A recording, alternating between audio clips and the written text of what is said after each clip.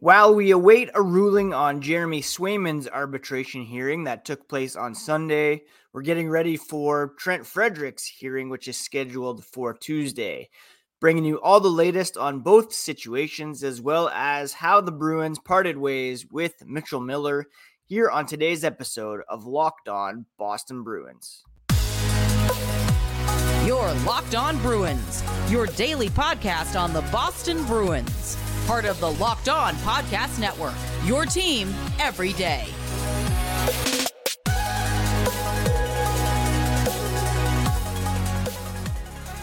What is up, Bruins fans, and welcome back to the Locked On Boston Bruins podcast. I'm your host, Ian McLaren, and this is a daily show where we discuss all things Spoke to Be.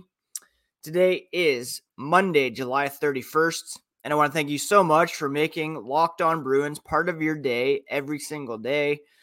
July was a great month here on the podcast, despite the early playoff exit and some perhaps underwhelming free agent acquisitions. You all tuned in and made it a great month. So thank you so much for that. As Bessie makes an appearance here, a reminder that you can find the podcast on YouTube as well as on your favorite podcast app. Search up Locked On Boston Bruins. Smash that subscribe button so that you never miss a thing. Programming note, through the month of August, we will be down to 3 shows per week, at least. Maybe some extras here and there if things are popping. But usually August is a pretty lean time for hockey talk. And so you can expect fresh episodes on Monday, Wednesday, and Friday here through the month of August as we get ready for the 2023-24 NHL season and training camp beginning in mid-September. What else is there by way of housekeeping? You can find the podcast on X and Instagram at Locked NHL Bruins. You can find me, my hockey thoughts, and dad jokes on various platforms at ENC McLaren, including X, Instagram, Threads. I'm over on Blue Sky now as well, so search me up there. All right, let's get into it, shall we? And on Sunday, the Bruins, Jeremy Swayman, had their arbitration hearing. And, you know, a lot of times, as it happens, the two sides are able to come to an agreement prior to actually going into the hearing. That was not the case here with Jeremy Swayman. They had the hearing, both sides presented their cases, and going into it, the two sides were $2.8 million apart, according to Sportsnet's Elliot Friedman. Swayman's camp put in an ask of $4.8 million, while the Bruins came in at $2 million. As a reminder, this is pretty common for arbitration, and we'll see that again here in the case of Trent Frederic later on in the show. Usually the player comes in high, the team comes in low, and either they're able to meet in the middle prior to arbitration, or the arbiter will come in with a ruling closer to the player, closer to the team. They can only come in at no lower than 85% of the previous contract if the arbiter is severely underwhelmed with the player's case. Even here this morning, you can see Troy Terry of the Anaheim Ducks coming in at $8 million, ask the Ducks at $4.5 million. So you can see the huge gap there. Swayman, 24 years old, coming off his entry-level deal that he signed in 2020. .920 save percentage this past season, 37 games, sharing the net and the William Jennings Trophy with Linus Ullmark. Of course, Swayman started over Ullmark in Game 7 against the Florida Panthers, made 27 saves on 31 shots in the 4-3 overtime loss. 88 games over 3 seasons. Very good record. 54, 23, and 7. A career .920 save percentage. named to the All-Rookie team in 2022. He won the Mike Richter Award as the top goalie in the NCAA in 2020. Played for the U.S. at the 2018 World Juniors and the 2022 World Championship. The Bruins have about $5.4 million in available cap space, according to Cap Friendly, with Swayman and Trent Frederic yet to be signed. There was some talk that they might have to leave some room for Patrice Bergeron, but of course, that ship has sailed with the captain's retirement that I am still kind of reeling over, to be honest. And we'll talk more about that later on this season when they retire his number. When it comes to Swayman, again, he shared the Jennings Trophy with Ullmark, but of course, Ullmark was the guy who was in net the most and who won the Vezina Trophy, having posted a spectacular .938 save percentage. To suggest that Swayman should be paid $200,000 less than Linus Ullmark, who's making $5 million, perhaps a bit rich. Bruins coming in at 2. Clearly, he's worth more than that. And my expectation is that they will, well, the arbiter will probably come in at something around 3.5, hopefully, which would leave about 1.9 to sign Trent Frederic. So they have about 48 hours to render a decision. The hearing took place Sunday afternoon, so the latest we'll hear something on Tuesday, and I will be sure, of course, to cover whatever resolution comes from this situation on the Wednesday episode of Locked On Boston Bruins. We will also touch on Trent Frederic, who has a hearing scheduled for Tuesday, and we're going to discuss his situation, how far apart the two sides are here after the break. FanDuel is the official partner of Locked On and Major League Baseball, and you need to jump on there right now to get a pretty sweet deal. You can take your first swing at betting on Major League Baseball, and FanDuel will give you 10 times your first bet amount in bonus bets up to $200. So if you bet $20, you'll land $200 in bonus bets, win or lose. That's $200 you can spend betting everything from money lines to over-under to who you think is going to hit the first home run. All on an app that's safe, secure, super easy to use. Plus, when you win, you get paid instantly. No better place to bet on MLB than FanDuel, America's #1 sportsbook. Sign up today. Visit FanDuel.com/LockedOn to get up to $200 in bonus bets. That's FanDuel.com/LockedOn. FanDuel, the official partner of Major League Baseball. Thank you so much once again for making Locked On Boston Bruins part of your day every single day. Everydayers can expect 3 episodes per week through the month of August. On Wednesday, we'll be back to discuss the Jeremy Swayman contract decision, where things are at with Trent Frederic, and all the latest with respect to the black and gold. All right, so I talked about how Swayman and the Bruins were $2.8 million apart. What's interesting there is that both sides filed on 1-year contracts.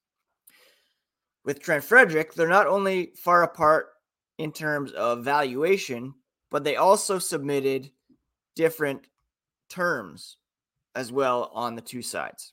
Now, everybody believes Trent Frederic should get a bump in pay. And according to, again, Elliot Friedman, after exchanging the numbers, the gap is about 1.5 between the two sides.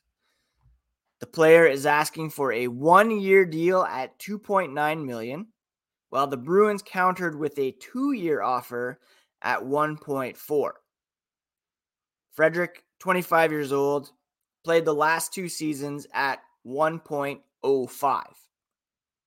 So he's going to be getting a raise. It's a matter of whether it will be 2 years at a more team-friendly rate or 1 year at somewhere around $3 million. Now, the two sides, of course, have the ability to continue talking before Tuesday's hearing all the way up until it begins. But once the hearing starts, they have to abide by the arbitrator's figure. Now, it's worth mentioning that in the past, teams were allowed to walk away from the arbitration decision, but unless the figure is below around 4.539 million, they are bound to the decision, and that's according to Cap Friendly.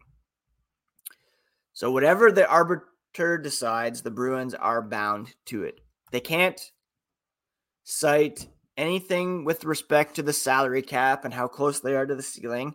They can't bring up bonuses due to Patrice Bergeron and David Krejci. None of that matters. All that matters is Trent Frederic, his performance, and what he is worth.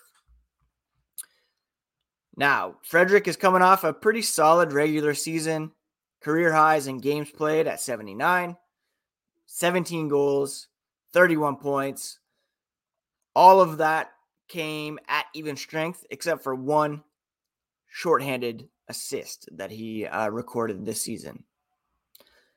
And I talked previously about how Frederic compared pretty favorably to Tanner Jeannot in Tampa, but the Lightning player had really exceeded Frederic in terms of penalty killing and hitting. Those are two areas where Jeannot really stepped up his game over Frederic, and those are areas that Frederic really needs to grow in order to maximize his potential. He's not going to be a fixture on the power play. He's a physical presence, bottom six, natural center who plays the wing, who needs to be counted on more to kill some penalties and use his physicality more positively in the way of hits instead of penalties. Longtime listeners of Locked On Boston Bruins would know that I haven't always been super high on Trent Frederic. I think of how he was drafted in the first round over a guy like Alex DeBrincat, who's a much more prolific scorer, much better all-around player.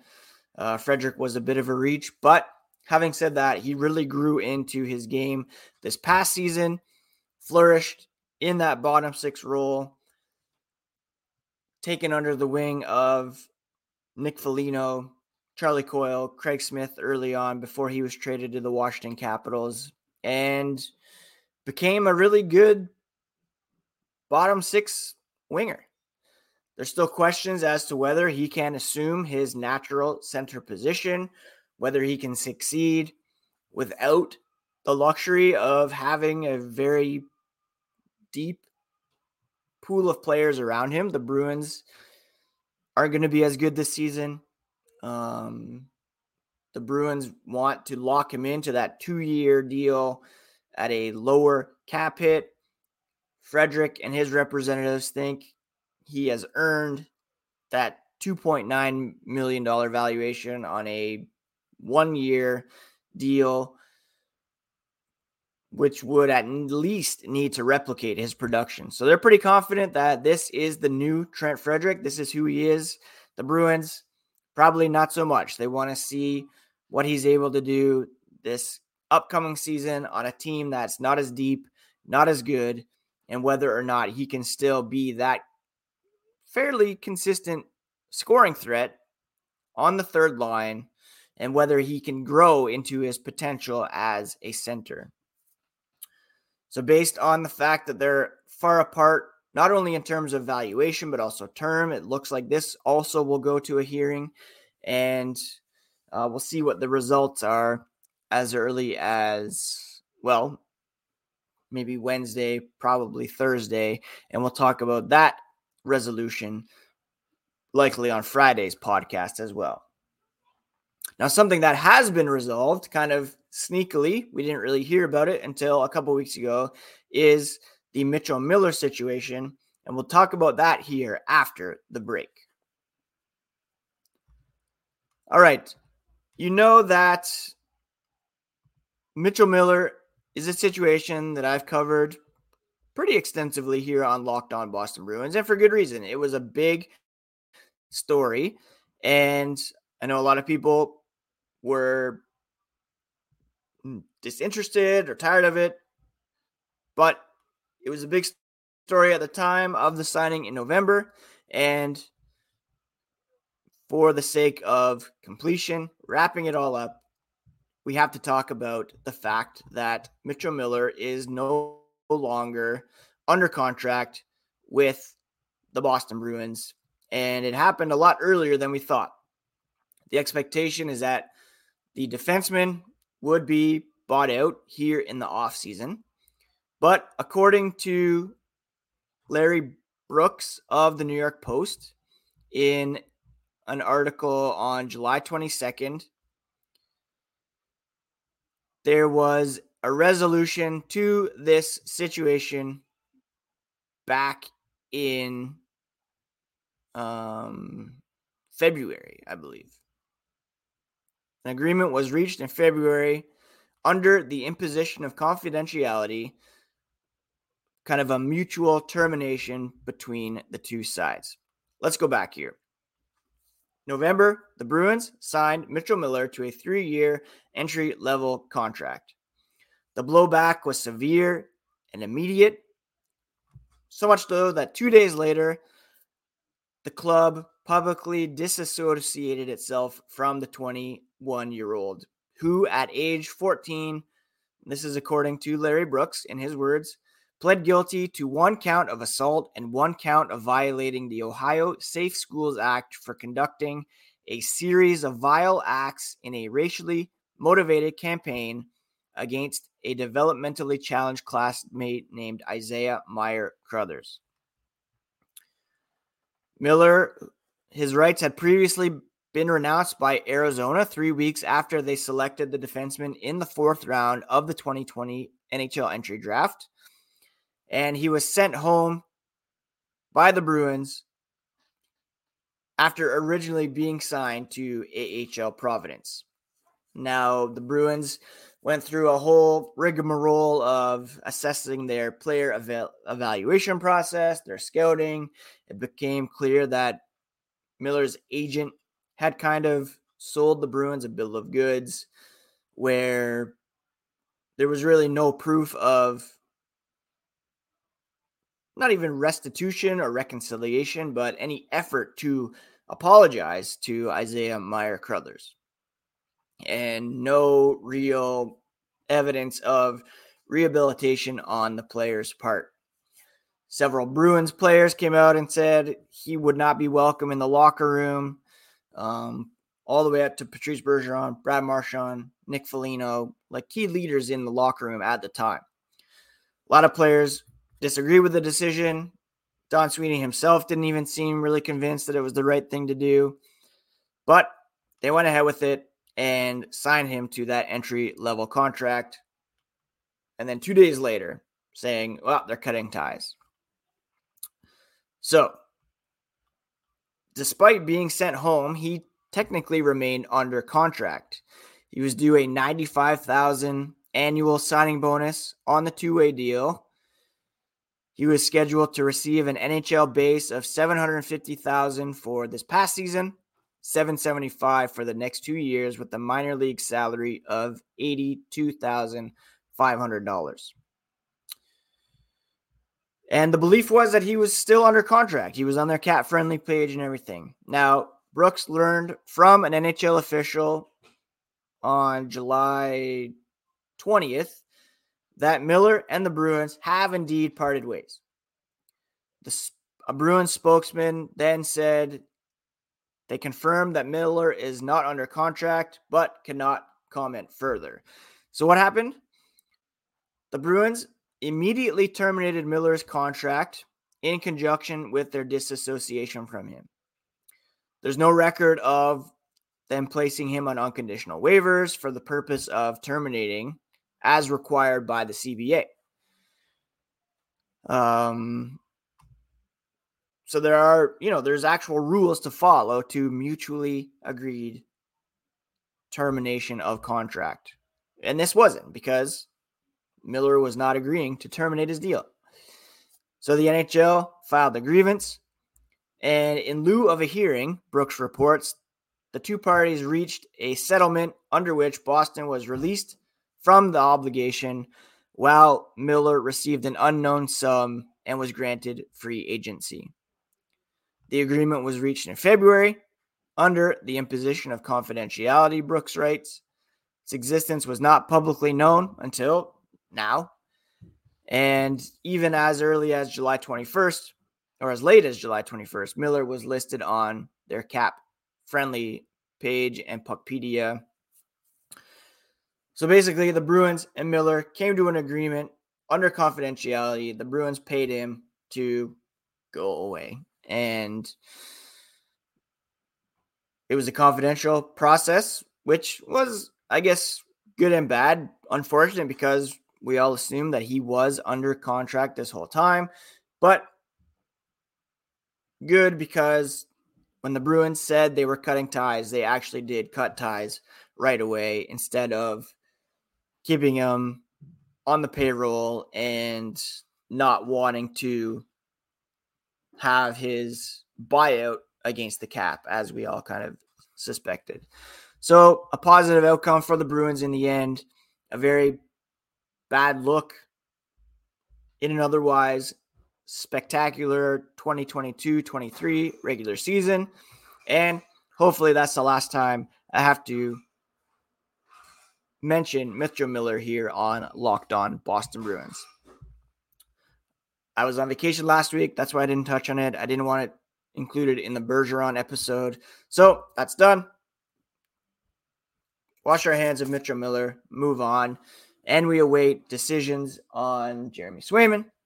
We await a hearing for Trent Frederic, and I will bring you all the latest on both situations, as well as anything else related to the Boston Bruins, here on the next episode of Locked On Boston Bruins, part of the Locked On Podcast Network, your favorite team every single day. Thanks for joining me here today, friends. I hope you're all having a great summer so far. Please hit me in the comments or on social media at Ian C. McLaren with any questions you have, comments, feedback. Always love to hear from you. Happy Monday. Take care of yourselves. Take care of each other. We'll talk to you again here next time on Locked On Boston Bruins.